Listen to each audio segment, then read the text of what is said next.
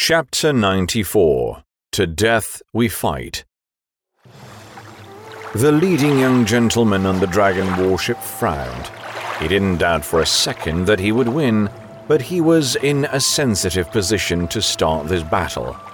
It might cause him huge trouble that even his father couldn't handle. This noble young man murmured to himself with a complicated expression. He brought 100 Northern Liang light cavalry. His stance almost matched my father's. Not bad for a Prince of Northern Liang. One's status determines one's thoughts. Among the group of wealthy and distinguished young men, two were truly aggressive and reckless.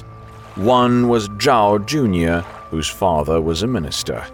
The other was Wei Wei, the son of the Navy Marshal in Qingzhou Province.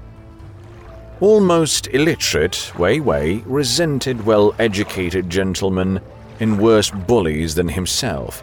Xu Fengnian happened to be both. Infuriated, Wei Wei turned to shout at his servant in the distance, "Bring me my bow!" The servant hurried to fetch the bow stained with blood.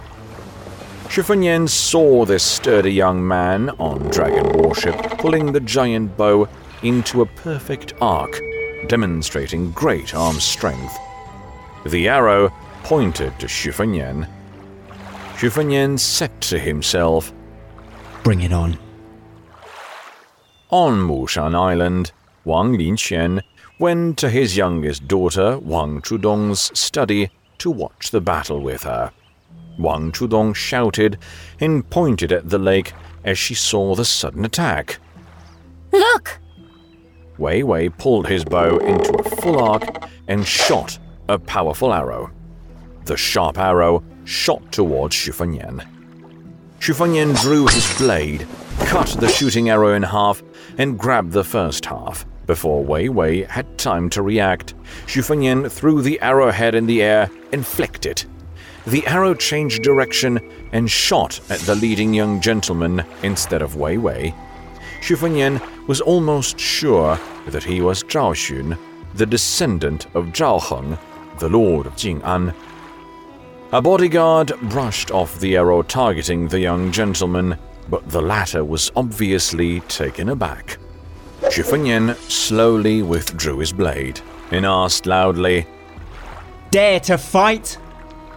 Ning Ermei cried, "Feng Battalion, to death we fight!"